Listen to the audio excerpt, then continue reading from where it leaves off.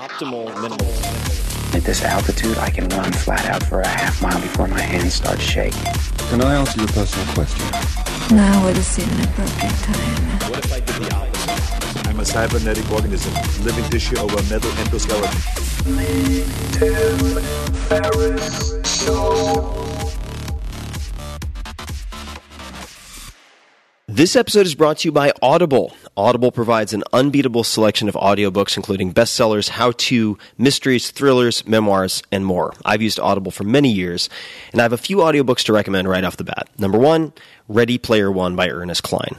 So listen to the book that caught the attention of Spielberg enough to get made into a major film. The writing is fantastic. The Tao of Seneca by Seneca the Younger. This is a collection of letters, my favorite compilation of letters of all time that I've recommended the most of all the books I've ever read. And The Graveyard Book by Neil Gaiman. This is the fiction book that I use to convert nonfiction purists into fiction lovers.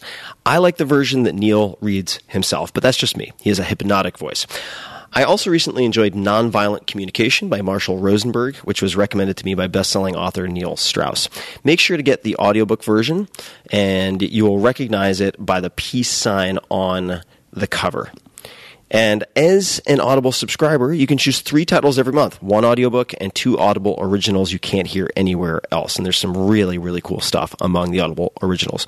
You can listen on any device, anytime, anywhere, at home, at the gym, while you're cooking, on your commute, or wherever. I often listen to audiobooks when I'm walking my pooch or on the way to the gym, so on and so forth. You'll also enjoy easy audiobook exchanges. In other words, if you don't like what you buy, and you're like, I have buyer's remorse, you can swap it. Rollover credits. So if you don't use credits in a given month, they roll over into the next. And an audiobook library you keep forever, even if you cancel. This last part is important. Unlike, say, a streaming or rental service, with Audible, you own your books, even if you cancel your membership. And right now, for a limited time, you can get 3 months of Audible for just $6.95 a month. That's $6.95 a month. And that is also more than half off the regular price. So give yourself the gift of listening. And while you're at it, think about giving the gift of Audible to someone on your list. For more, go to audible.com/Tim, T-I-M that is, audible.com/Tim, or text Tim, T-I-M, to 500-500. I get asked all the time, if you could only use one supplement, what would it be? And my answer is inevitably Athletic Greens. It is your all-in-one nutritional insurance. I recommended it in the 4-Hour Body, did not get paid for that, and I travel with it to avoid getting sick. I take it in the mornings to ensure optimal performance. It just covers all my bases if I can't get what I need through whole food meals throughout the rest of the day. If you want to give Athletic Greens a try, they are offering a free 20-count travel pack for first-time users. I always travel with at least 3 or 4 of these. This represents a $100 value. So if you buy Athletic Greens, you get an extra $100 in free product. So check it out. athleticgreens.com/Tim. Again, that's athleticgreens.com/Tim for your free travel pack with any purchase. Well, hello, ladies and germs. This is Tim Ferriss, and welcome to another episode of The Tim Ferriss Show, where it is my job to tease out the habits, routines, favorite books, life lessons, and so on from world-class performers of all different stripes. And my guest today is Andrew Weil, MD, otherwise known as Dr. Weil. He is a world-renowned leader and pioneer in the field of integrative medicine, and we've had a chance to spend some time together over the last few years, and we dig into some very fun stories. Andrew was born in Philadelphia in 1942. He received a degree in biology/botany from Harvard College in 1964 and an MD from Harvard Medical School in 1968. After completing a medical internship at Mount Zion Hospital in San Francisco, he worked a year with the National Institute of Mental Health, then wrote his first book, The Natural Mind.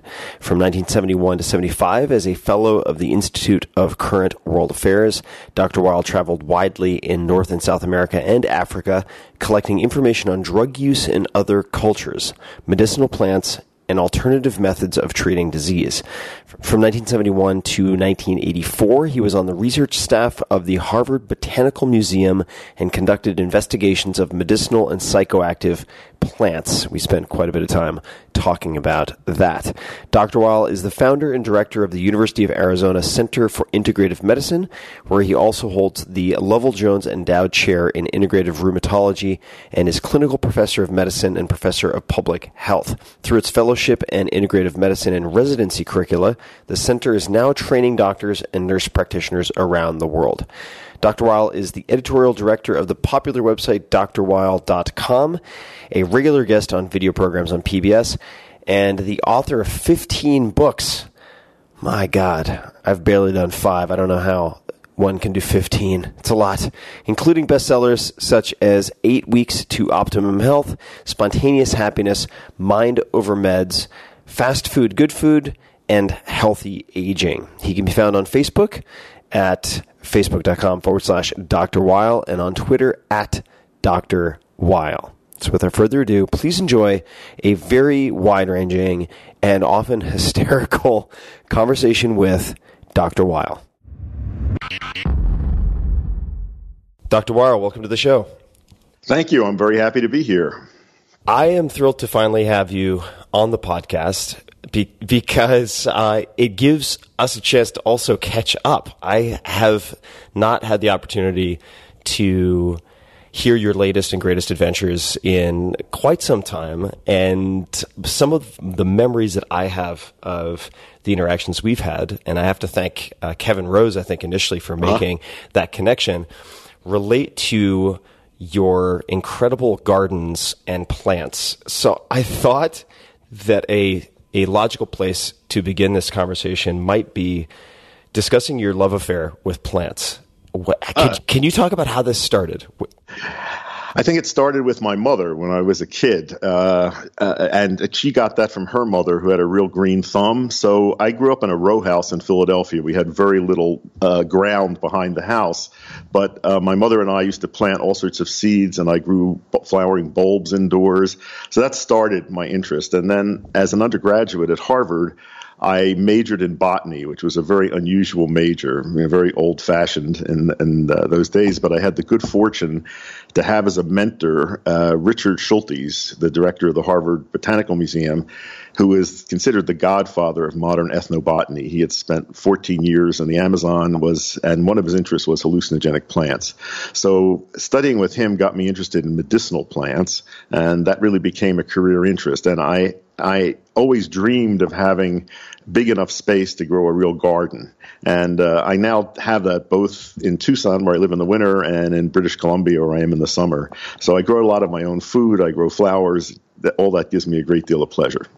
Are there any particular go-to plants, let's just say, in either of those places, perhaps they're different just based on the climates, that you use on an ongoing daily or weekly basis for food or for other health purposes?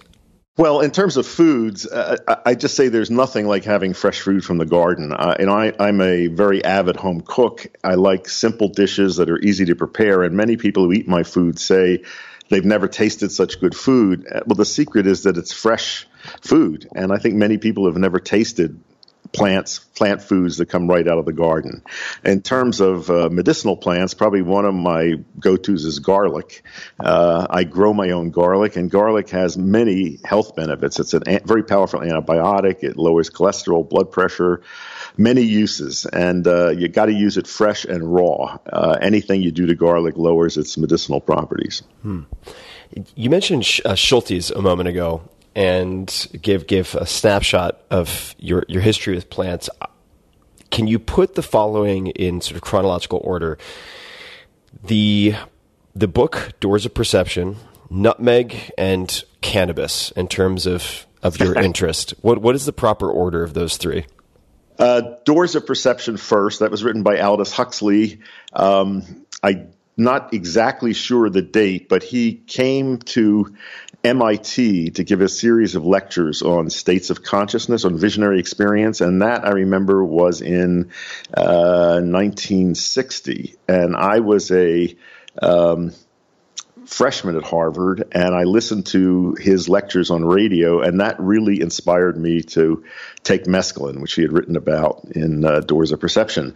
So I wrote him and asked him, how do I get mescaline? And he wrote back and gave me the name of a lab in New York. I wrote to them, but they wanted all sorts of paperwork, and I found another company that would sell it, no questions asked. This was in the days before thalidomide, and the FDA did not require, there weren't many regulations on getting drugs for experimental use. Anyway, packages of mescaline arrived outside my dorm door, delivered by UPS. And so in 1960, never having smoked pot or really experimented with any psychedelics, I took mescaline. A number of friends and I did it several times, and I didn't really have a context in which to put it. I didn't know people who were using psychedelics. Nonetheless, it showed me possibilities which I wasn't really prepared to follow at that time. I think if I had, I would never have gone to medical school. So Aldous Huxley, Doors of Perception came first. Under Schultes, I opted to get an honors degree in botany, which is part of the biology department. I had to write a thesis for that. So the thesis I wrote was on nutmeg as a narcotic. Nutmeg is a psychoactive drug if you take enough of it, and it was being used mostly by people who couldn't get better drugs, such as prisoners. You have to take a whole can of powdered nutmeg. I don't recommend that, or eat one or two whole nutmegs. It's pretty hard to choke it down, and you do get high on it, but I'd say it's a pretty third-rate high. Anyway, I wrote that paper. It got picked up by a lot of people, including tabloids, talking about people getting high on nutmeg. So that was really my first academic paper. Then, what was the third book that you asked about? Oh, no, it was the second, well, I suppose the third, if we count mescaline, third of the compounds or plants, which would be cannabis. So back in those days, in the early 1960s, I didn't know people who smoked cannabis, and I didn't really try it till 1964. When I was a senior in college, I didn't get any effect from it. Then I went to Harvard Medical School, and I began using it and having very enjoyable highs from it. It amazed me that as cannabis was getting a lot of attention and causing a lot of controversy, there had been no research done with it. Really nothing astonishing. There had been one experiment done in 1937, I think. But since then, nobody had given marijuana to human beings to see what it did. So as a senior in medical school, I devoted my elective time to research to try to do the first human-controlled double-blind studies with marijuana. I can't even begin to tell you what a challenge that was. Many people bet me that there was no way I'd get permission. It meant coordinating the Federal Bureau of Narcotics, the Massachusetts state authorities, the universities. Nonetheless, I did it. I gave marijuana to human subjects and published this as a lead story in Science in 1968. It was front page news on the New York Times. It concluded that marijuana was a relatively mild intoxicant. I showed that it did not dilate pupils. Cops were arresting people who had dilated eyes and said that was probable cause for searching them for marijuana. Showed that it didn't lower blood sugar, which was often invoked as the cause for the munchies. And that while in people who'd never had it before, you could demonstrate some impairment on basic psychological and psychomotor tests. If you gave it to people who were experienced with it, you couldn't really show anything like that. So the basic conclusion was relatively mild intoxicant. I thought that pot would be legal in 5 years. Boy, was I wrong. I thought it was just a matter of getting the right information out there. I quickly learned that people believe what they want to believe and don't believe what they don't want to believe. Now, this is a perfect segue in terms of belief and expectation, because my understanding is that just in doing some homework for this, one of the challenges of the experimental design, and I don't know if it was the IRB or maybe a different acronym at the time, for putting this study into practice was working with naive subjects, people who had not had any exposure. Exactly. Could you talk about why that was important to you? Because I wanted to see what marijuana did in people that had no expectations of what it would do. My intuition told me that what you expected of pot and all drugs and the setting in which you took it were as important as the drug itself. So this idea that drug effects are a combined effect of drug, set, and setting, I think is a basic to understanding how mind-altering drugs work. And with marijuana, where the physical effects are really relatively subtle, I think you really have to learn to get high on it. You have to associate an altered state with it. So it was very important to me to use people that never had it. That became a great sticking point with the two universities, Boston University and Harvard, that had to give approval for this because their fear was that if you introduced people to this drug, they would soon be heroin addicts in the street. Anyway, finally got permission to do that. And I'll tell you one funny story. Mm-hmm. The cops who were involved in this, the Federal Bureau of Narcotics, this was the old Treasury Department cops, and the Massachusetts cops kept bugging me to come down to our lab and watch people smoke marijuana because they'd never seen anyone smoke marijuana. And I said, look, we can't have you there because that would be a major disturbance of set and setting. But I said if they were patient and we had time, we'd do a demo for them at the end when the experiments were finished. So one night we had two of my friends who were labeled chronic users of marijuana agreed to smoke it in our laboratory. And this bunch of guys, two from the Federal Bureau of Narcotics, I think there were two from Massachusetts, came. And these people, they had to smoke two of these joints that we had rolled. It was relatively mild by today's standards. And they smoked them, and then we were giving them these tests. So the one cop sidles up to me and elbows me and says, when is it going to happen? And I knew what he was after. I said, what do you mean? He said, when does it happen? And I said, what do you mean? He said, well, when did they get high? And I said, well, they are high. And he said, no. He said, when did they get high? I don't know what his thought was, ripping off their clothes, running around screaming. But here were these two guys just sitting there, doing their pursuit rotor tests and the numerical tests, and they weren't any different. That was a very sobering experience for these law enforcement agents. And, at that time and since, many people would ask me, how can you tell if a person is high? And I said that you really can't unless they volunteer that information. Maybe their whites of their eyes are red, but nothing else. That was very upsetting to many people. Mm-hmm. So after I published that study, I was in great demand as an expert on cannabis. This was in 1969, 1970, 1971. And I was asked to testify about it in front of Congress and be an expert witness in various things and give lectures. I made it a rule for myself that I would never do that unless I was stoned. So I would always smoke pot right before I had to testify. Or I should say, by the way, it's while I was a fairly serious user of pot in my 20s and 30s, I have not been much of a user of it later in life. But anyway, it was fun to do that, and also to be in a position where I'd be lecturing or testifying, and people would ask me that question, how can you tell if a person is high on pot? And I would say, you can't unless they volunteer that information.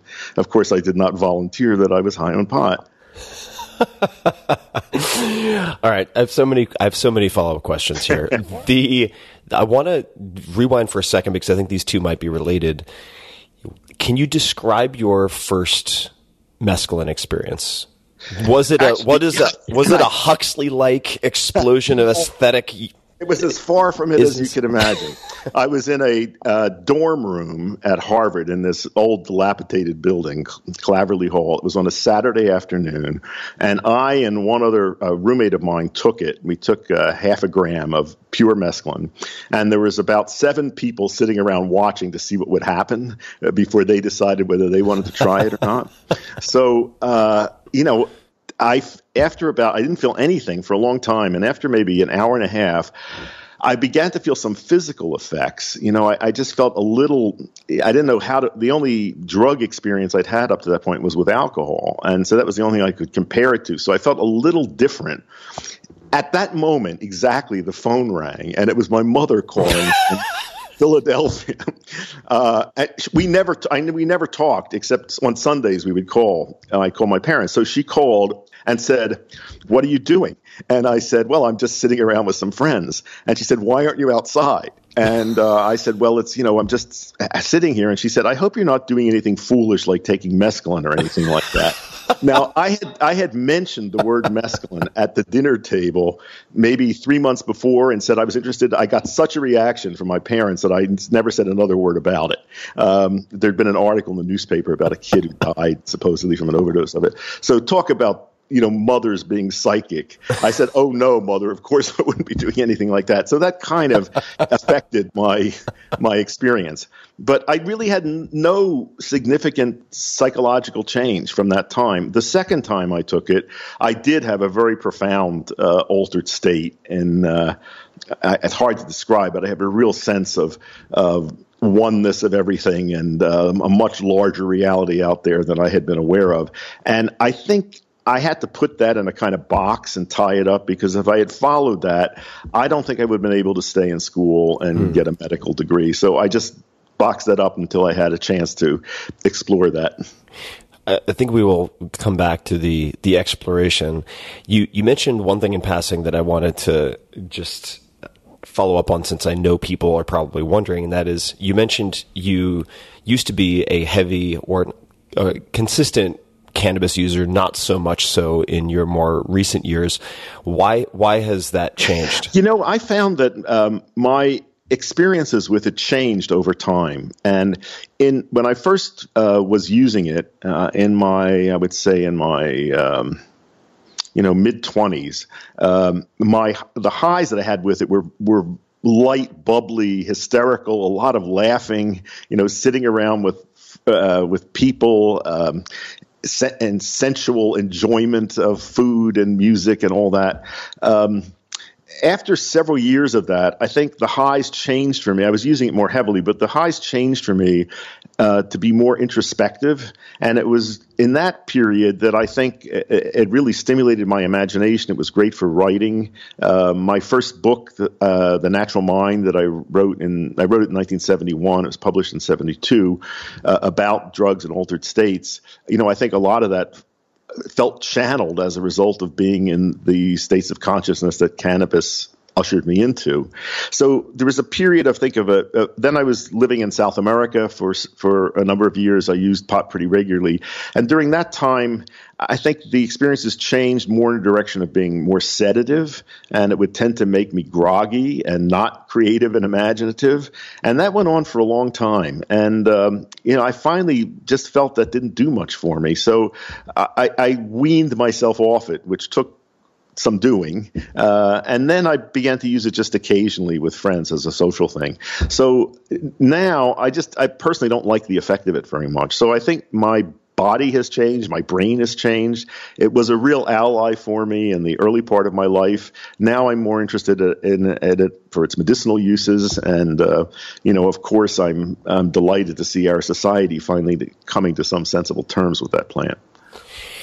We are going to get to South America, because I have certainly a number of questions about South America. But before we get to that, you mentioned set and setting. For people who don't know what that means, and I think you described it in brief. Sure. Can you explain what that means, and can you also explain how you first came across that phrase? Because you were at Harvard at a very interesting time. Yeah.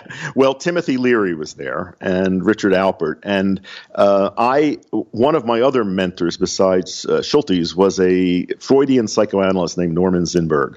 We became very close friends. He was a colleague of mine in the marijuana research. We got high together. He was older than me. But it was a great connection. And he was I think Leary was one of the first people I heard use the phrase set and setting. And Zinberg wrote about this a lot in his academic writing. So set is a psychologist term for all of the expectational factors that a person brings to an experience. And so when the effects of drugs are not just due to the drug. I mean, one factor is the nature of the drug, the dose, But then there is what a person expects to happen when he or she takes that dose. And then there is the setting, which is the environment, the physical and social environment in which the drug is taken. And my experience has been is that the combined effects of set and setting can actually reverse the pharmacological effect of drugs. That you can give a stimulant to a person in conditions of set and setting that cause the person to fall asleep. And you can give a sedative drug to somebody under conditions of set and setting that cause a person to become alert and stimulated. And this doesn't just apply to marijuana and drugs. I think this has an awful lot to do with medicine and healing as well. I think that the way we present treatments to people and their effects also are very dependent on expectation and environment. And it's the expectation both of the giver of the treatment or the drug and the person who takes it. In the early days of LSD research, this is back in the late 50s, early 60s, there was very good research being done with it in terminal cancer patients, for example, showing that people near the end of life, if they had a structured LSD session and then follow up with a skilled person, had much less pain, required far fewer opioids, had much more productive interactions with family and friends, and much easier deaths. People got excited about that research. And then other people who didn't understand that setting drug interaction and thought the magic was just in the LSD tried to reproduce that by giving LSD to people without paying attention to set and setting, and they didn't get the same results. And that's one of the reasons I think people backed off from doing research with it. Mm-hmm. How would you suggest people these days think about designing studies for researching these compounds? Because as you are certainly extremely aware, there are some incredible challenges with studying, let's just take whether we want to call them psychedelics or hallucinogens as an example, in terms of trying to placebo control. And some people will use niacin or some type of lower dose as an active placebo. There was a great piece in the New York Times just in the last few weeks called "What If the Placebo Effect Isn't a Trick?" Looking at the biochemical basis. And it just gets, the further down that rabbit hole you go, the more you realize how incredibly challenging it is to design a study that somehow isolates, if that's even the objective, the effects, particularly when you... I don't know that that's worth doing, Tim. I think really what we're going for is how do you maximally increase the chance of producing a positive experience.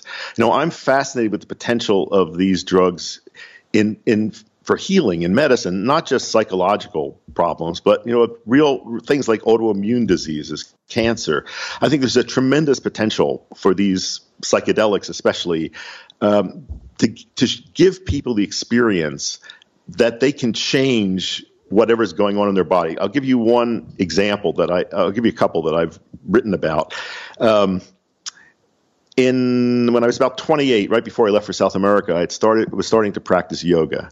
And I had problems with some poses. The one I had the most difficulty with is the plow, where you lie on your back and try to touch your toes to the ground behind your head. I got so I could get my toes about a foot from the ground, and I couldn't go any further. I had excruciating pain in my neck. So I was about to give up. I thought I was just too old to be doing this at 28.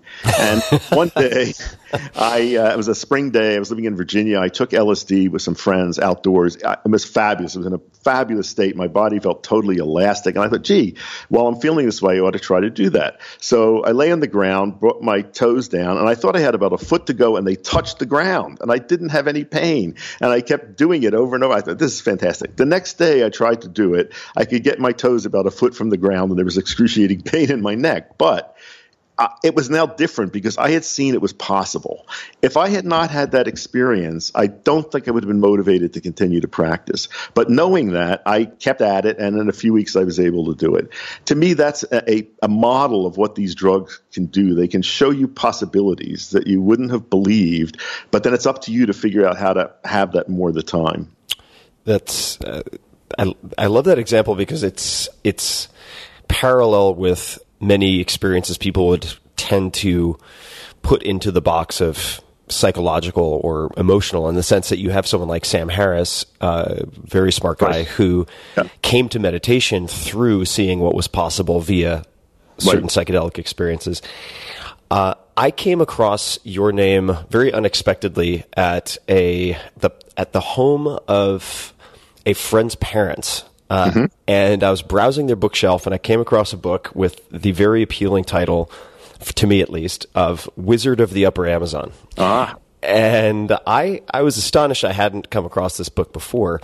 And you wrote, I don't recall if it was the foreword or the introduction to that book. I wrote yep. And I became really engrossed in this, which was a bit of a problem because I was supposed to be at a party being social, but I ended up in the guest bedroom reading part of this book. Can you explain what drew you to South America? Why did you go? How long were you there? What did you do when you were there?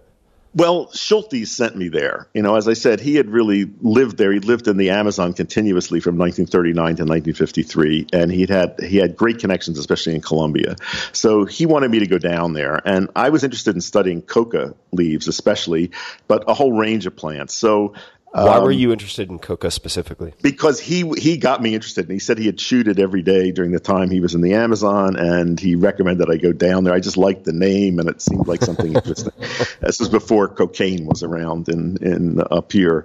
So I wrote The Natural Mind, sent it off to the publisher, and I got a fantastic fellowship from a group called the Institute of Current World Affairs that sent people far and wide, and all you had to do was write a monthly newsletter for them. Most people did this on political subjects, and I had proposed them writing about altered states of consciousness and psychoactive drugs and things like that, and they'd never done anything like that, and so I got this great fellowship that paid all my expenses. I had that for 3.5 years.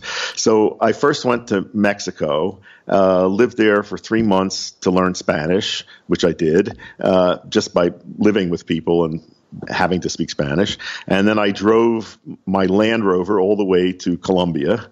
And that's an exciting trip for people. It was an exciting trip. Took a while. Anyway, and then I spent about 3.5 years in South America, mostly in Colombia, which a country I love, but also Ecuador, Peru, some in Brazil. I saw a lot of interesting things. I learned a lot about plant medicine. I spent time with shamans, some of whom who were a very mixed bag. I mean, there were drunks who just wanted to be paid for giving people ayahuasca. I saw a few real genuine healers. I saw a lot of interesting alternative medical stuff.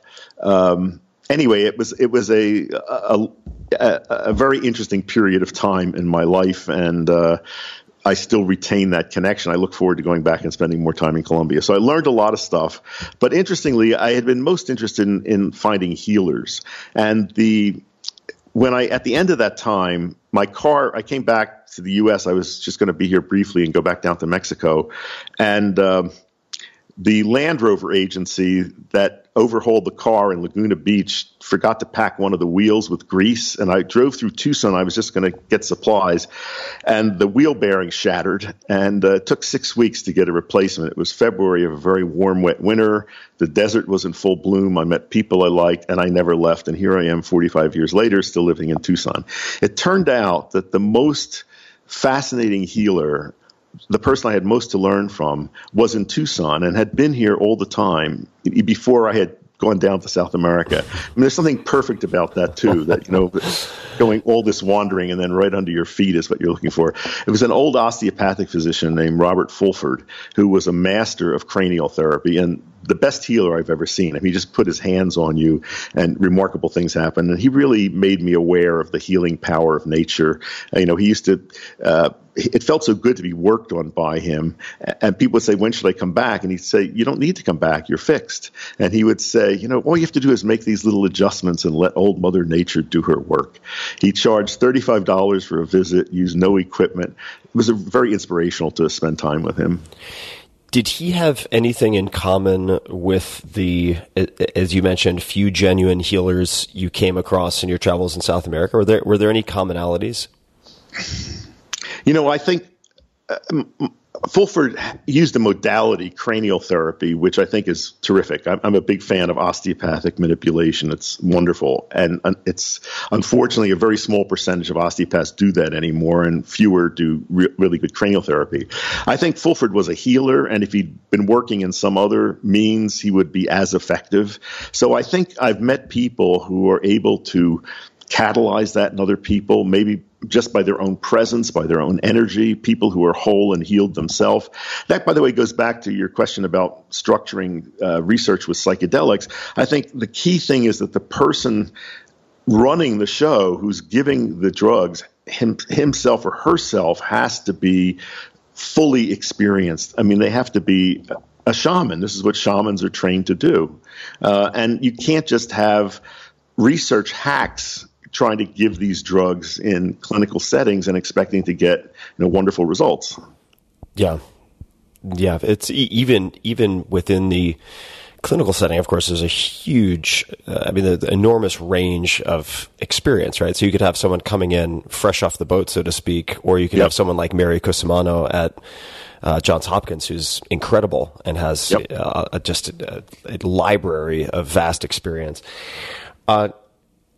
You mentioned Schultes, a name I'm very fond of, and he put out a book. I believe it was maybe co-authored or just featured an introduction with Albert Hoffman called Plants of the Gods, which is a fantastic book. You put out a book that, as I understand it, had I'm thinking of a senator in particular, mixed responses that I'd love for you to talk about a little bit, called Chocolate to Morphine, a subtitle, Understanding Mind Active Drugs. Why did you write this book? Oh, yeah. Before I do that, let me ask you, did you ever see another book that Schultes put out, which is a real collector's item? You remember the little golden guides? Yes, I do.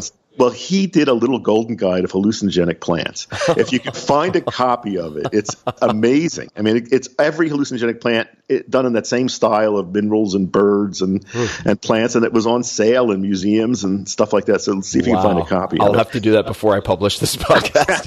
Anyway, I wrote a book with a co-author, Winifred Rosen, called From Chocolate to Morphine, about mind-altering drugs. I think it's an excellent book. It's still in print. It's much loved. Many parents have given it to their kids. Many kids have given it to their parents. It came out in 1983, just when the war on drugs started, which was precipitated by the death of a basketball player, Len Bias, and that started the Reagans and a whole crusade. So that book caused a lot of controversy because it did not say no. It said, we're not going to tell you whether you should use drugs or not, but if you are, this is what you should know about them. And these are the precautions that you might take. And it went through all drugs, the legal ones, nicotine, all the forms of caffeine, all the psychedelic stimulants, downers, so forth.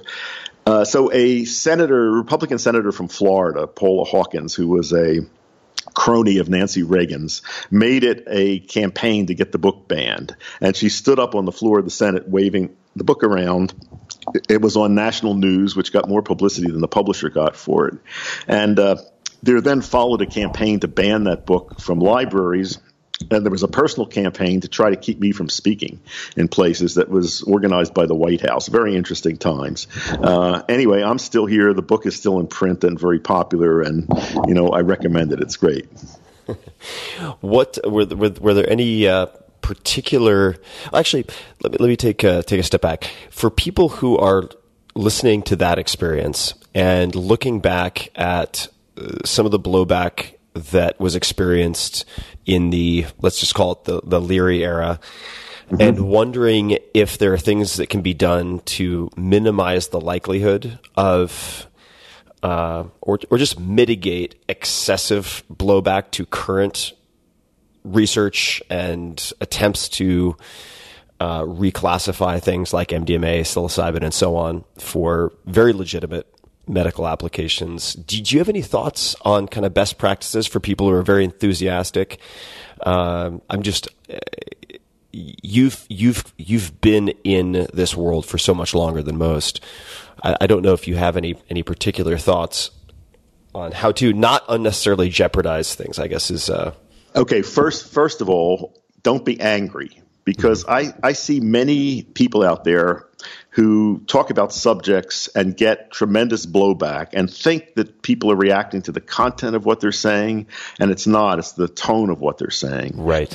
I've gotten away with saying the most outrageous things because I'm not angry, and people listen and we can have actual dialogue. Secondly, I think it's very important to suggest possibilities for uses of these agents for which we don't have, that address problems for which we don't have solutions. For example, the opioid crisis is a fantastic opportunity at the moment, both for integrative medicine in general and for cannabis medicine. Doctors working in states where cannabis is legal say that it has tremendously improved the lives of patients who are dependent on opioids and tremendously improved their lives as practitioners who are faced with how to deal with chronic pain management. So that's one area that I think is very important. So the demonstration that psilocybin, for example, can be used with obsessive compulsive disorder, that MDMA produces these tremendous results with post-traumatic stress disorder, this is all helping greatly to legitimize the uses of these. Mm-hmm. And let's talk about because this is something that we could talk about for hours and days and weeks probably, but just for the sake of definition, could you define for people integrative medicine, the combination of these two? Sure. First of all, I think this is medicine of the future, and the term integrative medicine is now totally accepted in academic discourse. There are textbooks of integrative medicine. All medical journals refer to it. So the short answer is it's the intelligent combination of conventional medicine and natural and preventive medicine and useful alternative therapies. The longer answer is that it's a system that emphasizes the natural healing power of the organism, that looks at people not just as physical bodies, but also as mental, emotional beings, spiritual entities, community members. That's sometimes called whole person medicine. That places a great deal of emphasis on lifestyle and all of the lifestyle factors that influence health and illness, that really values the practitioner-patient relationship and makes use of all available therapies that show reasonable evidence of efficacy and aren't going to cause harm. And we often butt heads against the evidence-based medicine people who say we're trying to advocate unscientific or anti-scientific ideas and practices. My feeling has always been that a good way to use evidence, a good rule to follow, is that the greater the potential of a treatment to cause harm, the stricter the standards of evidence it should be held to for efficacy. If we had followed that principle in standard medicine, we'd save ourselves a lot of trouble.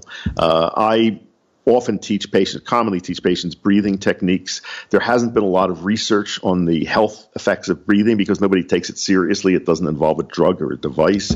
But the chance of these breathing techniques causing harm is so negligible that I'm not bothered by recommending them in the absence of a great deal of evidence for them. Anyway, integrative medicine is the future. I founded and direct a Center of Excellence at the University of Arizona College of Medicine, the Center for Integrative Medicine. We're the world leader in educating physicians in this new system. So we give 2-year, 1,000-hour fellowships for MDs and DOs that teach nutrition, mind-body interactions, herbal medicine, including uses of cannabis and psychedelics, the strengths and weaknesses of alternative medical systems, spirituality and medicine, all these things that are left out of conventional training. And we've now graduated about 1,600 physicians from that intensive fellowship. They're in practice all over the country and in many other countries. We have our curriculum in 80 residencies throughout the country. We teach medical students. We're about to open an integrative primary care clinic in Tucson. So we're really on a roll. And as I say, I think this is the future because the great promise of integrative medicine is that it can lower healthcare costs while maintaining or I think improving health outcomes. And I think it's the only way out of this mess that we have with healthcare in this country. So there's a lot to dig into here. And I'm looking forward to it. So you have, just for people who may have missed this earlier, but they must have been smoking something of their own if they missed it earlier, you do have experience with and familiarity with double-blind placebo-controlled studies. And I don't think, and correct me if I'm wrong, that you would argue that there is no place for that, and that it has a place. It is a source of information. It's one kind of information, right? And it has its own limitations. I think there are other kinds of information that are valid. For example, the information that comes from your own experience. And I like to point out to people that in all languages derived from Latin, unfortunately not English, the word for experience and the word for experiment are the same. In Spanish, experimentar means both to experience and to experiment. So your own experience is a form of experimentation that produces useful information. You have to check it against other kinds of information. With double-blind studies, this is held out as the gold standard, and many people think this is the only kind of information we should pay attention to. But here's an interesting thing. You can try this yourself, and it's an assignment that I give to medical students and doctors. Go into a medical library and pull out any medical journal that reports results of placebo-controlled double-blind testing. Turn to pick an article, turn to the back of the article where there's a summary summarizing a table summarizing the results. In the placebo group, there will always be one or two or a small number of subjects who show all of the changes produced in the experimental group who got the drug. That is fascinating. That means that any change that we can produce in the human organism by giving a pharmacological agent can be exactly mimicked in at least some people some of the time purely by a mind-mediated mechanism, the placebo response if you want. Anyway, we should be trying to take advantage of that, find out how to make it happen more of the time. Also, I would just say that there are a great many worthless and dangerous drugs on the market at the moment, and many of them have a lot of placebo-controlled randomized trials behind them, supporting their use. So things can be structured in ways to produce results that people want. So I want to spend some time on this because I find myself, and I think you probably, certainly, not probably, have found yourself kind of straddling what at times people perceive to be mutually exclusive worlds. So I have on one hand a lot of interaction with you name it, right? Clinical psychologists and different researchers at UCSF, at Johns Hopkins, at many different institutions where I'm funding or helping to fund the types of studies that we're talking about. And then on the other hand, I experiment with a lot of what people would consider esoteric and probably just outright crazy stuff. Some of it below the border, not all of it below the border. And I would love to hear, since you've spoken, I think quite a bit about some of the limitations of the types of studies we're talking about. Among others, we haven't even talked about, but that these are not necessarily the first place to go if you're looking to generate hypotheses that are innovative for testing in the first place. But if we were to flip the coin and look at the other side, because you mentioned tone earlier and how a lot can be dismissed if you are angry and it's not a response to the content, but it's a response to the tone. Where do people in the integrative medicine field or in the complementary or alternative treatment realms make mistakes? Like what are some of the ways in which they think they have all the answers or alienate themselves from people who might actually be open with a different delivery to some of what they're experimenting with? Well, with the people that I come in contact with who come through our training programs, I always emphasize this, not being angry and to have some published data to support things that you're doing with patients so that if somebody asks, why are you giving this treatment, you can cite something. So I think, to me, that's most important. I don't see many people today the common mistake is just to antagonize colleagues or to reject conventional medicine out of hand. I don't like the term alternative medicine. It suggests that you're trying to replace conventional medicine, and that's not my goal. I want to make conventional medicine better. And knowing when and when not to use that system is extremely important. I said earlier, drawing on your own experience for hypotheses. let me give you two personal experiences of mine that suggest possibilities that I would love to see tested in research settings. About that same time that I had that experience with yoga and LSD, on another occasion, I took LSD also in a wonderful outdoor setting, feeling great. I had a lifelong allergy to cats. This is again when I was 28.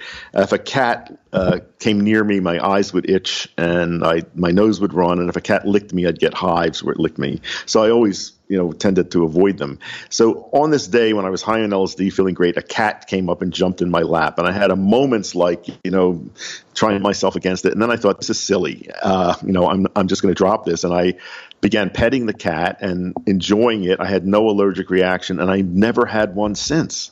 So instant disappearance of allergies. All right, so how about you offer allergy treatment centers where people come in, and on the first visit they take a full dose of the substance, and then over, say, 10 visits you reduce the dose until at the end they're taking nothing, and they've learned to unlearn the allergy. Also around the same time, another dramatic physical change in me. I was told I had very fair skin. I could never get tan. And we used to go down to the Jersey Shore in the summer and beaches. I can't tell you how many times, sheets of skin peeling off, horrible. And then I'd never get tan. So I just accepted that. So also around the same time when I was doing all this experimentation, and I think this was again with LSD, outdoors, running around naked in the sun. And I was lying down looking at the sun, and I thought, this is silly. I mean, the sun is not my enemy. I got tan the next day, and I have ever since. Now, these kinds of changes I have not seen much written about. And to me, that's the stuff I would love to see tested. I'd love to see us figure out, these potentials and how to allow more people to experience them. And this is why I say that when you're dealing with people with chronic illness, whether it's chronic pain or autoimmunity, where they don't see a possibility of changing it, you can, I think, arrange conditions of set and setting with the right agent in which you can show people that it's possible to experience your body in a different way. Do you recall how many roughly micrograms you were consuming with the cat allergy experience? Oh, my guess was somewhere around maybe 200, something like that. Got it. And how would you, if you had to, how would you attempt to explain that? Like, what do you have a hypothetical mechanism?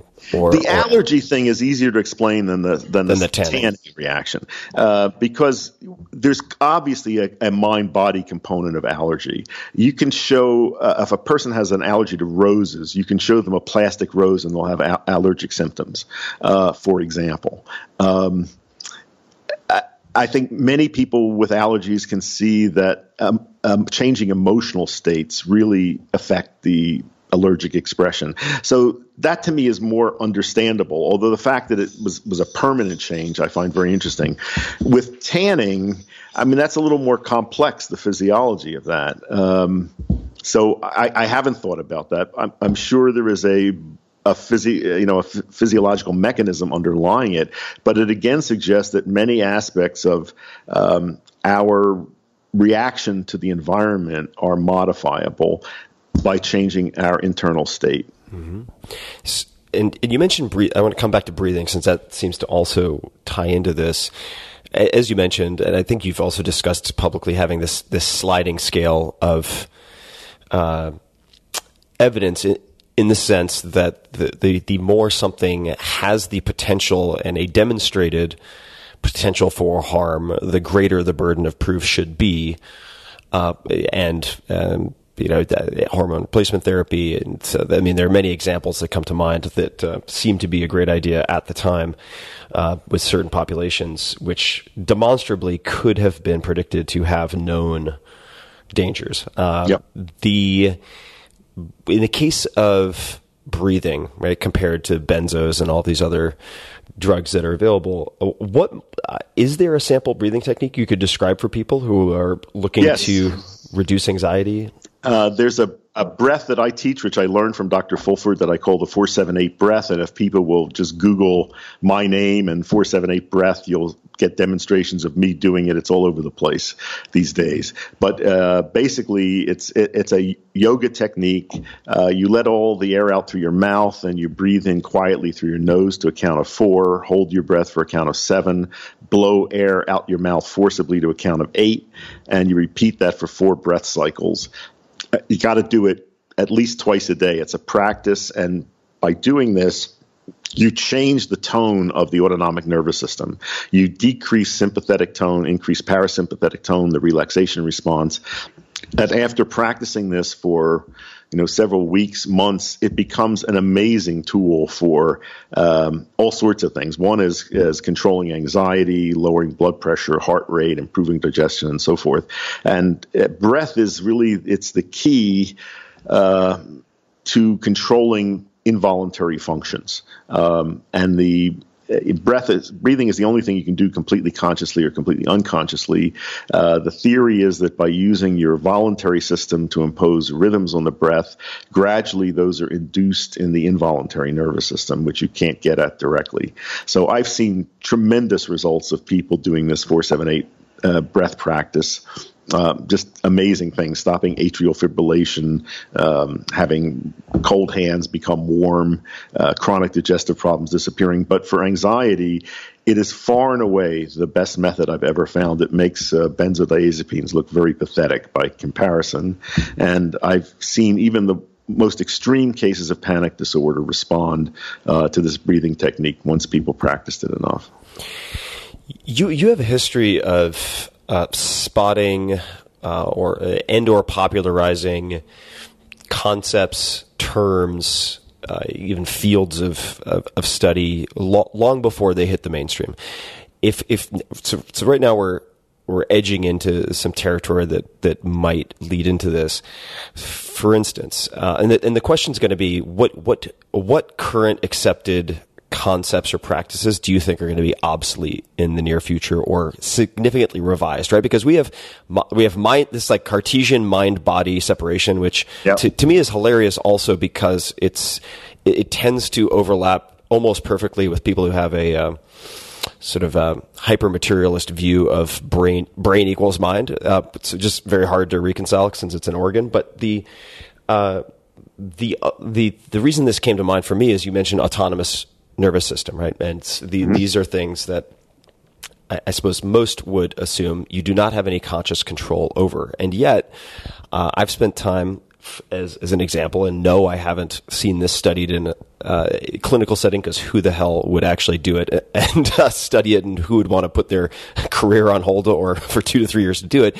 But there's a professor formerly from Stanford Medical School, lifelong meditator, uses neurofeedback very consistently, and he can do some very strange things. I've seen him do this multiple times where you can pick one of his eyes and he can hyperdilate his pupil in the eye that you choose. You can watch this happen. It is one of the strangest things I've seen. So that's a long-winded way of asking a question, but what are certain concepts or beliefs held to be true, or things that are held in strong conviction now in medicine or tangentially related to it that you think are going to be significantly revised? Well, first, let me tell you 2 quick stories relevant to this. I grew up in Philadelphia, late 1940s, 1950s. All shoe stores had fluoroscopes in them. These were big consoles, and to check the fit of shoes. So you went in as a kid, the salesman got you shoes, and then you would go to this fluoroscope, stick your feet under it, and there was a viewing thing you could look into, and you'd see the bones of your feet. It was a big glowing green screen, and the shoe salesman would point out to your parents how well the shoes fit. And as a kid, your job was to distract the shoe salesman and your parents so you could spend as much time under there as possible. I mean, unbelievable fluoroscopes in shoe stores. What were they thinking? Going back a little earlier, when I was at Harvard Medical School, I found this old attic of medical curiosities. And one item in there, this was from about the turn of the early 1900s, was a belt with 2 pouches that held radium ore that was supposed to be worn around the waist. The pouches stood over. pouches fit over the kidneys to deliver healthful radiation to your kidneys for several hours a day.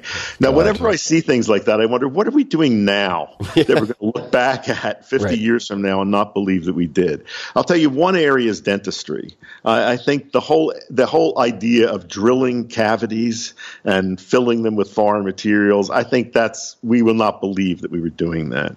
I really think that chemotherapy and radiation will be obsolete as cancer treatments, probably in not too distant future.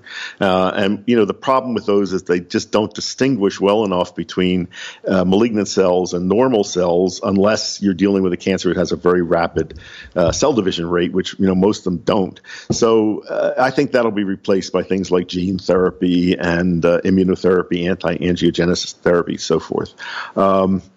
I think the whole field of regenerative medicine is right on the horizon. This recent research that was done in Japan of being able to take cells from skin and get them to reverse to an embryonic state where they can differentiate into any line. I mean, we're really close to being able to regenerate organs, spinal cord injuries, damaged hearts. I think that's all on the horizon and will replace a lot of the things that we have now. I think a lot of the diseases that we consider incurable, that's just, a concept that we have. And once you see it's possible, then it's possible. And if it's possible in one individual, why shouldn't it be possible for everyone? You've talked about, certainly, I think it was through a quote, maybe it was was it Fulford? Am I getting that right?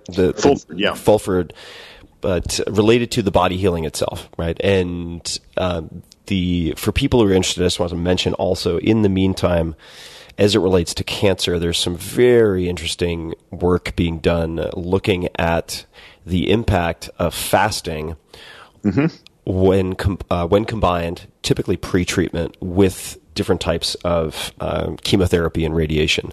And from an anecdotal perspective, I can certainly vouch for the protective effects related to normal cells of fasting with a friend who is part of a cohort, this group of people who are going through these very intense treatments for a later stage cancer that he had. And those who did not fast in his group, there were a few experimenting with fasting, and sure, you could explain this away in a number of different ways, but the people who did not fast were laid out for days afterwards, basically on the couch, not moving, and he and a few others were going for 5-10 mile training runs the next morning.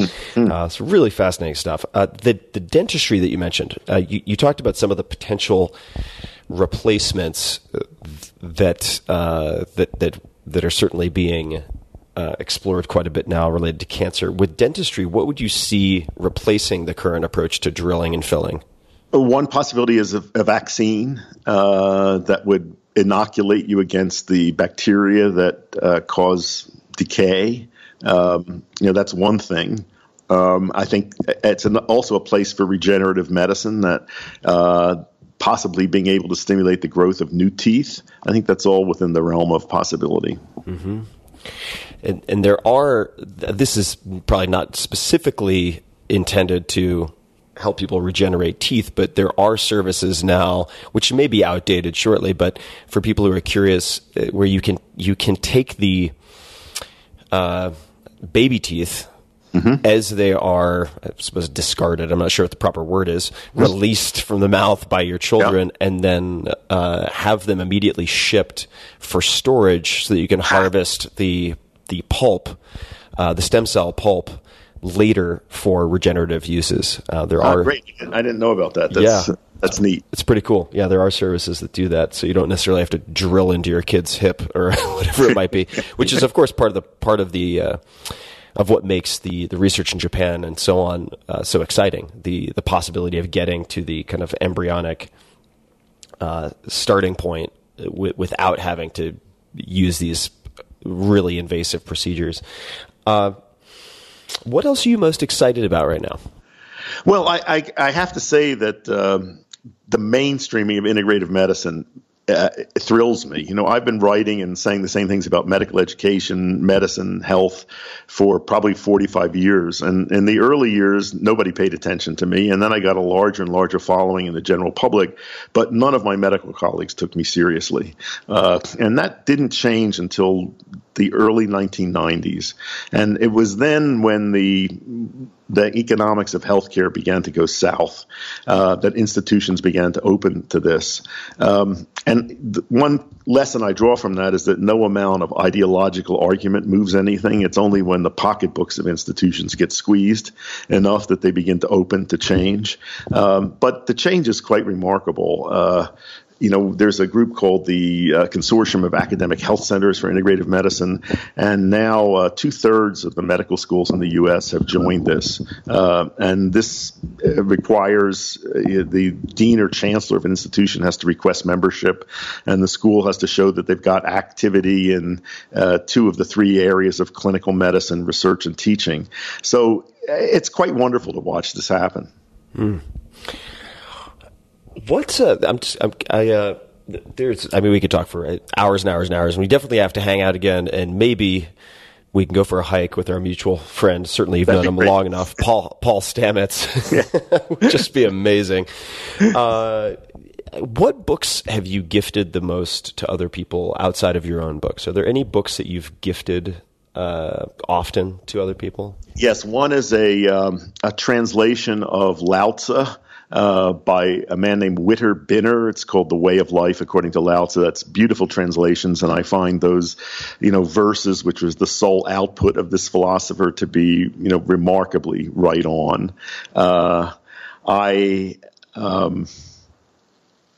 Another book that I've given out a lot recently is We by Robert Johnson, a Jungian psychoanalyst. It's subtitled The Psychology of Romantic Love. A very short, easily read book about the traps that people get themselves into in romantic relationships. And that's one that I like very much. I have a whole bunch out there. What catalyzed or led you to gift We? Just because I see so many of my friends who are trapped in repetitive patterns with other people that are very unfulfilling. And We is all about how we project something onto another person, which really is inside us. And that totally fits with my ideas about drug highs and healing, that these are all within us, and we sometimes need something external on which to project our belief in order to experience what we want to experience.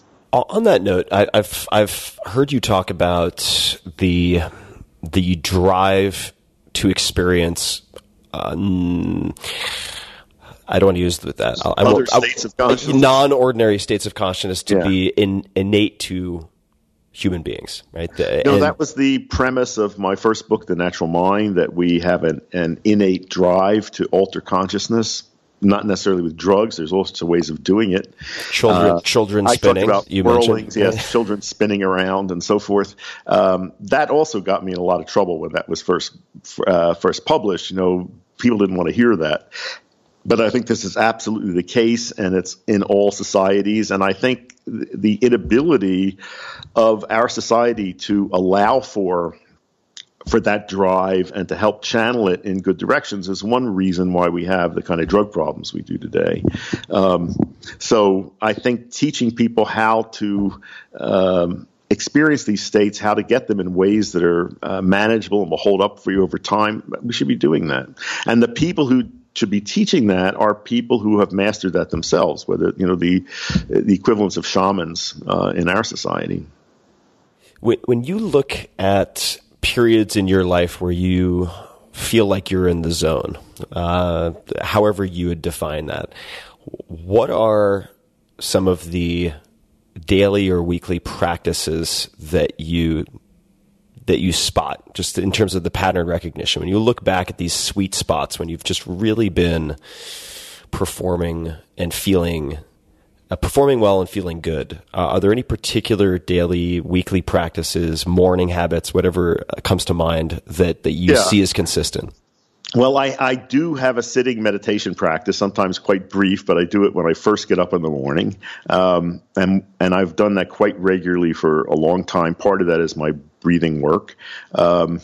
Another is being physically active, and the forms of my physical activity have changed over my lifetime. In my 20s, I ran, then I got signals from my knees that they didn't like that, and I started biking instead. Always did a lot of walking and hiking. In later life, I've really gotten into swimming. I mean, that's my favorite physical activity at the moment. I've lived with dogs for most of my adult life, and I can't imagine life without dogs, and that has been a very important part of my emotional well-being, I would say. My connection with plants, which we started out talking about, brings me a great deal of fulfillment. But growing plants, using them as medicine, cooking and food preparation have always been very grounding for me. I've often said and written that for me, cooking is a meditation. Chopping vegetables, also manifesting. I have a concept in my head, something that I want to prepare. I think cooking is great training in practical magic. How do you manifest things? How do you take things from inside your head and make them real in physical reality as close to your imagination as possible? And to me, cooking is a great for doing that. So that's been very important to me. And I love turning people on to new experiences, including experiences of food and plants. A lot of people over the years have said to me that reading my books that I've put into words things that they always knew to be true but hadn't put words into words themselves. That makes me very happy. I have many people come up to me who say that reading my books or taking our training programs has really changed their lives for the better. That makes me very happy. It makes me feel I'm doing what I'm supposed to be doing. Do you, I don't know what your current troop looks like, but do you still have your, I want to say Rhodesian Ridgebacks? I have two Rhodesian Ridgebacks, a male and a female, this is my third generation of them, and they're stellar. They've also, for me, living with them has really taught me to be good at nonverbal communication. We're really good at reading each other's needs and wants and intentions, and that's been remarkable training. There's been also some, you probably have seen some of this research on some of the positive interactions with dogs, especially. One is that dogs are the only animal that hold our gaze, and most animals regard looking into the eyes as a threat. And dogs have evolved the ability to hold our gaze. And there's research showing that when a dog holds your gaze, there is oxytocin released both in the dog's brain and the human brain. And the longer the eye connection is, the greater the release of oxytocin, which is the bonding hormone. There was also a paper that came out in this past year showing that when you exchange saliva with a dog, I won't go into how that happens, but it happens, that this does very good things for your microbiome. And in particular, it changes it in ways that seem to protect against obesity. I cannot wait to see the products that come out of that comment. The dog saliva morning swish for anti-obesity. The morning meditation, could you elaborate on that just a second in terms of the format? Like when you sit, what does that look like in practice? Okay, I first, long ago, around the time that I was writing The Natural Mind, I became interested in meditation. I began reading about Zen. I met people who were practice Zen. So that's what I first tried, of sitting down, counting breaths. Then I took some Vipassana training, mindfulness meditation. And so what I do now is a kind of combination of that. I sit down, I first do my breathing, I do some bellows breath of fire, and then I do that 4-7-8 breath for at least 8 breath cycles. And then I try to keep my attention on my breath, on sensations in my body, on whatever's actual sensory signals in the room around me. And if I'm aware that my attention is in my thoughts or on images, I just try to bring it back to those things. So that's really all that I do. And, a simple sitting. But to me, meditation is not about doing it just in a special time of sitting. It's carrying that experience and training into all aspects of your life. So whether it's driving, walking, chopping vegetables, you want to be as much in that state as possible. To me, that's the essence of mindfulness. And you mentioned Vipassana. You may have other recommendations, which I'd love to hear. But for people who are curious about experimenting with Vipassana in a way that does not involve a ton of language that perhaps they don't speak natively, using the royal we. I mentioned Sam Harris earlier. His Waking Up app I find to be very, very, very good. For this, particularly if people have previously had an allergy to how meditation can sometimes be presented. I'm a great admirer of his work, and another one of the books that I have commonly given out to people is The End of Faith. It's a very slim little volume, and he's the combination of being a neuroscientist, somebody who really questions religious dogma, and also accepts the mystery of existence. I think that's a very unusual combination. It is. Yeah, it is very unusual. I was thinking about your cooking remark, because I only in the last handful of years discovered cooking in the process of writing my third book, and have often wondered why I find cooking so meditative, as you put it. And one theory that I have is that much like why it is for similar reasons that I find certain types of sports and physical training meditative, and that is that there are actually some consequences built in. Like, you have to pay attention if you're finely dicing vegetables, right. Yeah. Or you have three things on different heats on the stovetop. But I was kicked out of the kitchen growing up. My mother said, I should be out playing, but I was always fascinated watching people do it. And I really got into it when I was in medical school. And I found, in those days, you had to work really long shifts in hospitals, and they were ghastly places. And when I came out of them, I was in such bad mental and emotional states. And I found that imagining something that I could cook for myself and getting the ingredients and then doing it, that this put my head back in a very good place. So from a very early time, I discovered that power of cooking for me. And I've gotten to be a very good home cook. And over the years, many people said you ought to open a restaurant. And I never was interested in that because I knew nothing about the restaurant business, and it looked like a very tough business. And then about 12 years ago, a mutual friend introduced me to a successful restaurateur here in Arizona, and I proposed to him the concept of a restaurant that would serve delicious food that was also healthy. His immediate response was, health food doesn't sell. I think he thought I was talking tofu and sprouts. I eventually asked him and his wife to come out to my place. I cooked dinner for them. They liked the food, but he was very skeptical. But his wheels turned, and he said he was willing to give this a try, but he was very doubtful. But he got a piece of real estate in Phoenix, which was a coffee shop, and we converted it and opened the first True Food Kitchen 11 years ago. It was, from the moment it opened, an immediate success. A lot of my recipes, my concept based on my anti-inflammatory diet, it's delicious, wonderful-looking food. It also happens to adhere to good nutritional guidelines. And we now have 25 of these around the country. Very successful. We're going to open 8 more this year. I'm still a minority owner in it and oversee the menu, and that's been great fun. And watching people eat the kind of food that I eat and loving it is great. There's a location here in Austin, True Food Kitchen, about a few blocks from where I'm sitting and recording, and I was actually there 2 nights ago having dinner, for those people who might be interested, the seasonal ingredient salad with chicken added to it,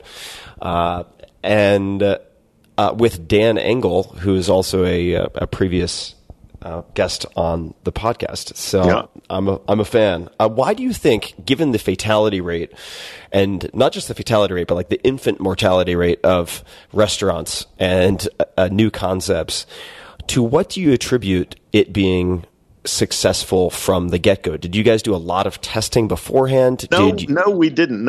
I think my partner, Sam Fox, his taste and mine couldn't be more different. You know, he likes cheeseburgers and steaks, and we butted heads over a lot of things.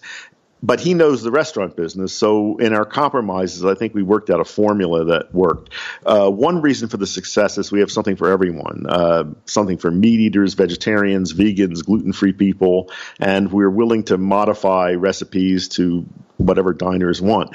The restaurant has created its own culture that's very distinctive, and it draws people to work there who live the lifestyle. The servers, the cooks, really all follow the kind of lifestyle that I preach, and that's visible when you go into one of these places.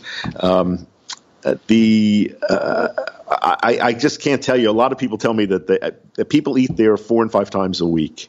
Some of our dishes, like the kale salad, have become so popular. We created a shortage of organic kale on the West Coast some years ago. And I've had kids parents come up with kids and say their kids' favorite dish is the kale salad, and they have to make it for them at home. I mean, who would have ever thought that American kids would be eating kale salad? So I think that there's this culture that's apparent when you go into the restaurant. We've had really no successful competition, and the food speaks for itself. It's beautiful. It's delicious. Flavors come through, and the fact that it makes you feel good when you leave, I think, is what draws people back. So, I was just thinking, as you mentioned the kale shortage, I was thinking for all the hedge fund managers listening to this, they should try to get inside information on pending menu additions, yes, so they can go along whatever that, or look at the secondary and tertiary effects of whatever the shortage will be, which is a real thing. I remember with almonds in California. In any case, you mentioned True Food Kitchen. This is a good opportunity for me to ask you about investments. I mean, you've thought about investing in many different ways, and I'd like to talk about investments, not of money, but time, energy, and so on. Can you think of one of or any of the best or most worthwhile investments you've ever made? It could be money. It could be money in the sense that I've had people on the podcast like Amelia Boone, who is an attorney, but paid for her first competitor ticket to World's Toughest Mudder. She ended up being a 4-time world champion, and it really changed her life. So it could be money, but not in the strict sense of investment into a stock or a company, if that makes sense. Well, one of them has to be True Food Kitchen. I did invest money in it, but I invested a great deal of time, and the reward that I've gotten back has been many-fold. I've created a private foundation, the Weil Foundation, which funds integrative medicine, education and research in this country and other countries, and been able to give away $7 million in the past few years since that was created. That's been very fulfilling to me. In terms of time investments, I guess, I've invested an awful lot of time in writing, and that's not the easiest occupation, as you know. But that has also been incredibly rewarding to me. Publishing is a very uncertain business these days. And I was fortunate enough to be in it at a time when, it worked and to reap the benefits of that. And that's been very satisfying. But that's been a major part of my life. Mm-hmm. What about if we look at the other end of the spectrum, can you think of any failures or apparent failures that set you up for later success? Do you have any favorite failures? Think about that. Or just things you viewed as catastrophes or real awful occurrences that turned out to be blessings in disguise? Well, for a lot of years, the kind of medicine that I advocated, people thought I was nuts. As I said, none of my medical colleagues took me seriously. They thought I'd gone off the deep end. I knew that I was on the right path, and I've always had great trust in my intuition and my, inner light. And even in periods when I did not get much confirmation of that from the outside world, I think I developed the ability to just hold true to what I knew to be right and keep following my footsteps. Are there any positions or opinions in the last few years, or it could be way back, it doesn't have to be in the last few years, that you've changed substantially, where you've shifted your position or completely changed your mind? I change my position all the time, and I think that's one thing that people respect about my work. I'm quite willing to say that I was wrong about something, or as new information comes out. You mentioned, though, I do have a very good ability to spot trends and to pick up on things that may take the mainstream culture years to come around to. And for example, I was warning people about trans fats probably 15 years before people saw how dangerous they were and there was any attempt to ban them from food. So I'm just really good at stuff like that. How did that come about? Do you mind giving us a little bit of background on how? A lot of information comes across my desk, and now that I have all of these students out there that I've trained, they constantly send me things. I don't have great patience to read whole articles, but I'm very good at getting the gist of things very quickly and putting together with other information that I know. And with the anti-inflammatory diet, I saw this. It must be, again, 15, 18 years ago, that there was this hypothesis out there that chronic low-level inflammation may be the root cause of many diseases that we had thought were unrelated, like heart disease and Alzheimer's disease and cancer. And I picked up on that idea very early, and that led me to develop this anti-inflammatory eating plan. There's now a tremendous amount of validation of that. So all I can tell you is I'm very intuitive about that. I pick up on things. I see the connections to other things, and I'm willing to start advocating them before the evidence is all there. But most of the time, the evidence comes in. And there are certain things you've done for a long time, like you mentioned the cooking. Really beginning in, if I'm remembering correctly, medical school. Yep. In recent memory, it could be the last few years, last 5 years, are there any new beliefs or behaviors or habits that have really improved the quality of your life that come to mind? Well, I'm fascinated by the stuff that's been out there on intermittent fasting. That's something that I've been experimenting with. I think the biochemistry of it is fascinating. I think there are all different ways of doing it. I haven't figured out exactly what's right for me, but I'm sure there's something there that's valuable, and I will continue to experiment with that.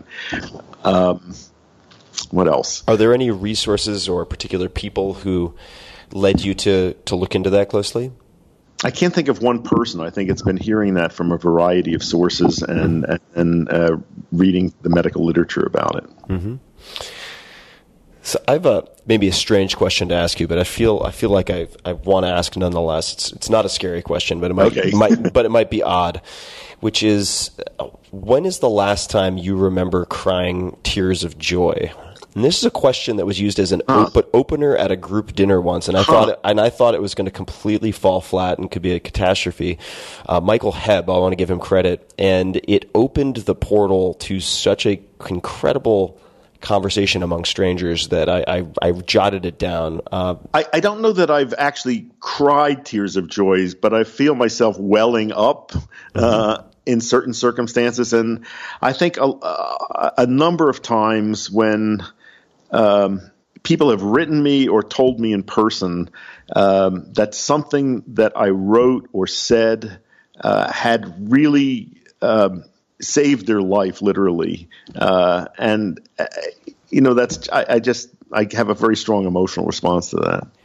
Is there anything that you, besides looking into intermittent fasting, is there anything in particular that you are working on these days? Do you do anything like New Year's resolutions, or do you have any rituals around the new year? No. First of all, I don't believe in the new year. I think it's just an artificial concept on a calendar. If there is I was always fascinated by the fact that the Jewish New Year is at the time of the autumn equinox, and it's not in the first month of the Jewish calendar. So that's odd that the New Year begins not in the first month.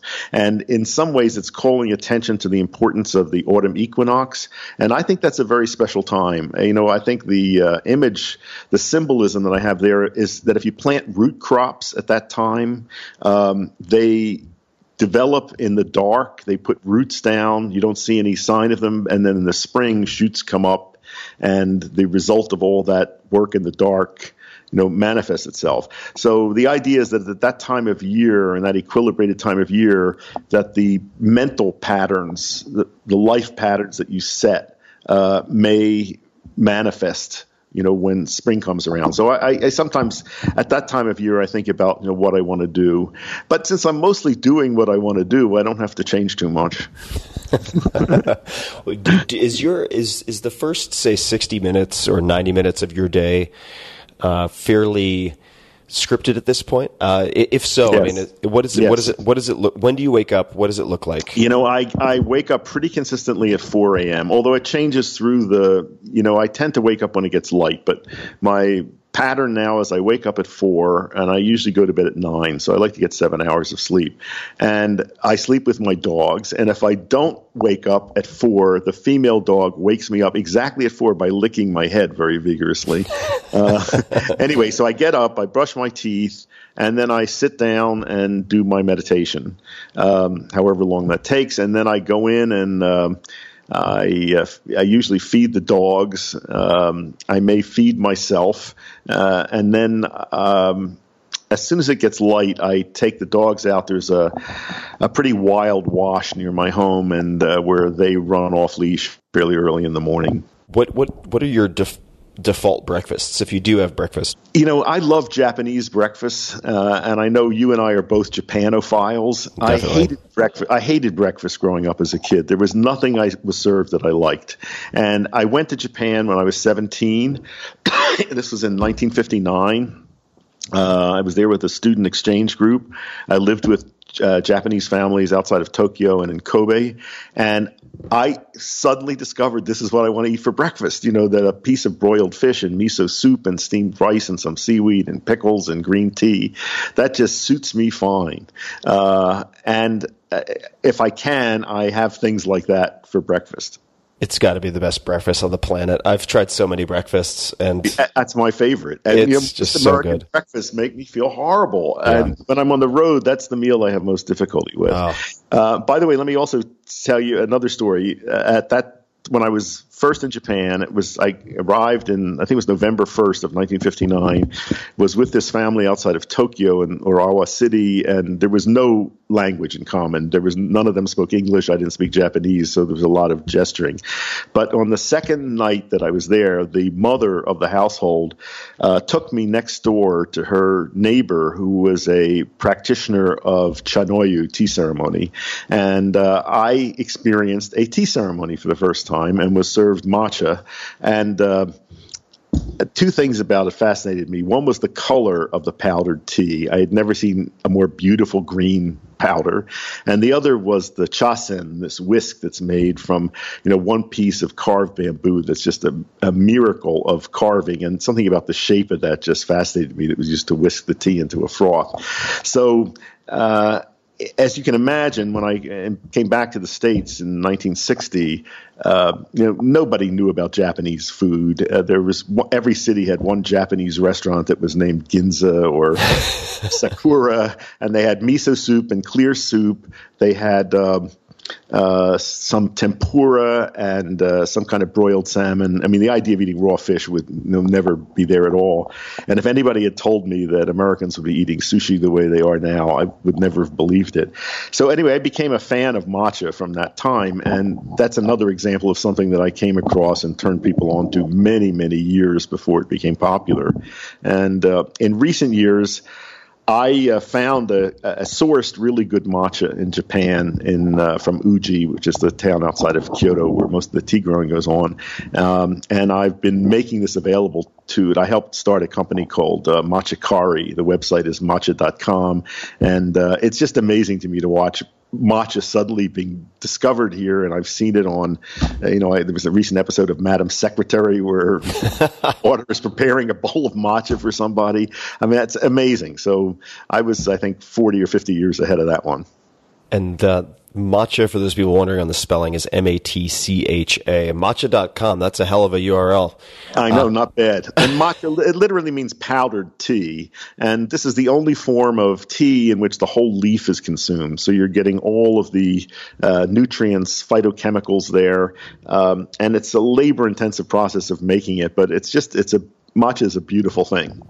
It is a fantastic tea. I consume matcha regularly. I have some at home, and you can use the whisk if you want to be sacrilegious but really efficient. You can also use one of those battery-powered frothers.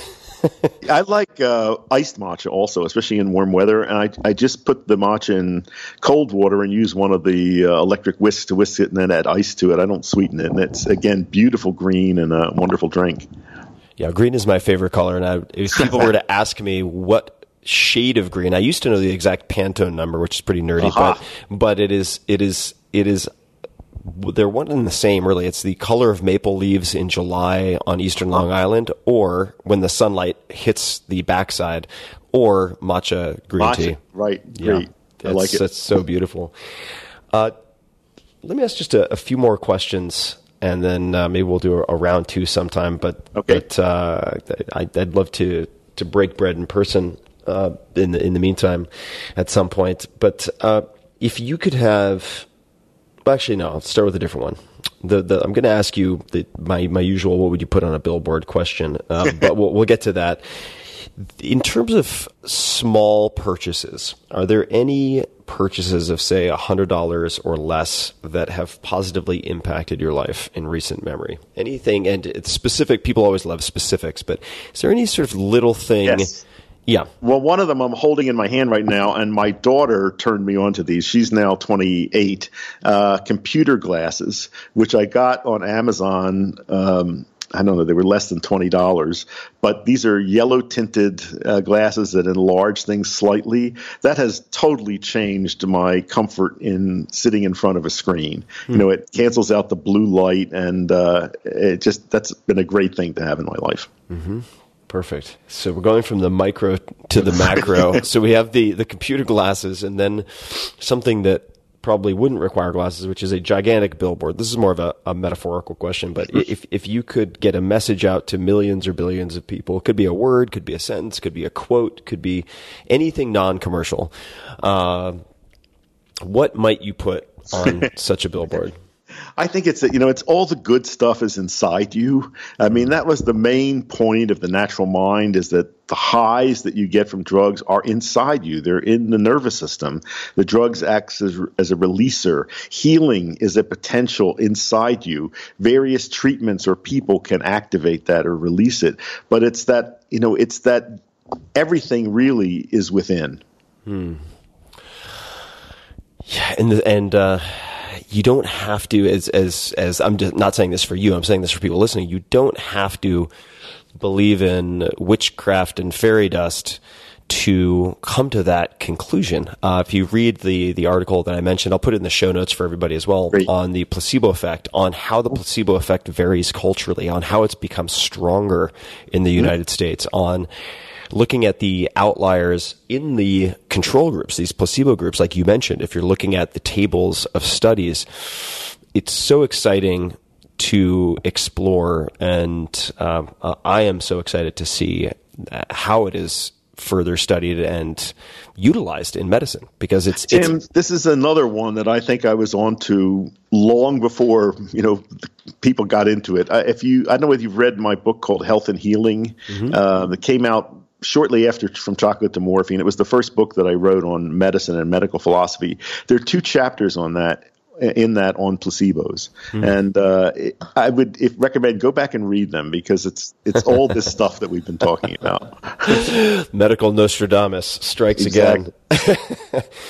Andrew, people can find you at drweil.com, medicine.arizona.edu. You're on Twitter at Dr. Weil. That's WEIL. Do you have any other or any final asks or requests or suggestions for people listening to the podcast, just in the process of finishing up? No, I think my work is out there. It's easily accessed, and I think it's relevant to many people today, and I really enjoyed talking to you. It's been a while since we worked together in person. I hope we can remedy that.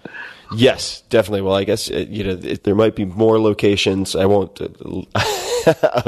True Food Kitchen popping up in the very near future, and not necessarily too far away from either of us. So perhaps we can rendezvous at one of those, or even better if I could sample some more produce from your garden, which was just incredible. And maybe we can invite some bald eagles, which was also something I had never seen before. While we're after it, that would be really wonderful. But I really appreciate you taking the time. I've been wanting to have you on the podcast for quite a while, so it's nice to finally reconnect, and certainly hope it's not the last time anytime soon. So good. Thanks for having me. Yeah. So thank you, and for everybody listening, everything we talked about, the books, the various websites, the matcha, you name it, all of those will be available in the show notes, as always, at tim.blog/podcast. So you can find links and extended links to everything, studies, and so on. And Andrew, thank you again. And thank you. To everybody listening, be safe, experiment and experience widely. Use your brains, pay attention to your body, and until next time, thank you for listening. Hey guys, this is Tim again. Just a few more things before you take off. Number one, this is 5 Bullet Friday. Do you want to get a short email from me? Would you enjoy getting a short email from me every Friday that provides a little morsel of fun before the weekend? And 5 Bullet Friday is a very short email where I share the coolest things I've found or that I've been pondering over the week. That could include favorite new albums that I've discovered. It could include gizmos and gadgets and all sorts of weird shit that I've somehow dug up in the world of the esoteric as I do. It could include favorite articles that I've read and that I've shared with my close friends, for instance. And it's very short. It's just a little tiny bite of goodness before you head off for the weekend. So if you want to receive that, check it out. Just go to 4hourworkweek.com. That's 4hourworkweek.com, all spelled out, and just drop in your email, and you will get the very next one. And if you sign up, I hope you enjoy it. I get asked all the time, if you could only use one supplement, what would it be? And my answer is inevitably Athletic Greens. It is your all-in-one nutritional insurance. I recommended it in the 4-Hour Body, did not get paid for that, and I travel with it to avoid getting sick. I take it in the mornings to ensure optimal performance. It just covers all my bases if I can't get what I need through whole food meals throughout the rest of the day. If you want to give Athletic Greens a try, they are offering a free 20-count travel pack for first-time users. I always travel with at least 3 or 4 of these. This represents a $100 value, so if you buy Athletic Greens, you get an extra $100 in free product. So check it out, athleticgreens.com/Tim. Again, that's athleticgreens.com/Tim for your free travel pack with any purchase. This episode is brought to you by Audible. Audible provides an unbeatable selection of audiobooks, including bestsellers, how-to, mysteries, thrillers, memoirs, and more. I've used Audible for many years, and I have a few audiobooks to recommend right off the bat. Number 1, Ready Player One by Ernest Cline. So listen to the book that caught the attention of Spielberg enough to get made into a major film. The writing is fantastic. Tao of Seneca by Seneca the Younger. This is a collection of letters, my favorite compilation of letters of all time that I've recommended the most of all the books I've ever read. And The Graveyard Book by Neil Gaiman. This is the fiction book that I use to convert nonfiction purists into fiction lovers. I like the version that Neil reads himself, but that's just me. He has a hypnotic voice. I also recently enjoyed Nonviolent Communication by Marshall Rosenberg, which was recommended to me by best-selling author Neil Strauss. Make sure to get the audiobook version, and you will recognize it by the peace sign on the cover. And as an Audible subscriber, you can choose 3 titles every month, 1 audiobook and 2 Audible originals you can't hear anywhere else. And there's some really, really cool stuff among the Audible originals. You can listen on any device, anytime, anywhere, at home, at the gym, while you're cooking, on your commute, or wherever. I often listen to audiobooks when I'm walking my pooch or on the way to the gym, so on and so forth. You'll also enjoy easy audiobook exchanges. In other words, if you don't like what you buy, and you're like, I have buyer's remorse, you can swap it, roll over credits, So if you don't use credits in a given month, they roll over into the next. And an audiobook library you keep forever, even if you cancel. This last part is important. Unlike, say, a streaming or rental service, with Audible, you own your books, even if you cancel your membership. And right now, for a limited time, you can get 3 months of Audible for just $6.95 a month. That's $6.95 a month. And that is also more than half off the regular price. So give yourself the gift of listening. And while you're at it, think about giving the gift of Audible to someone on your list.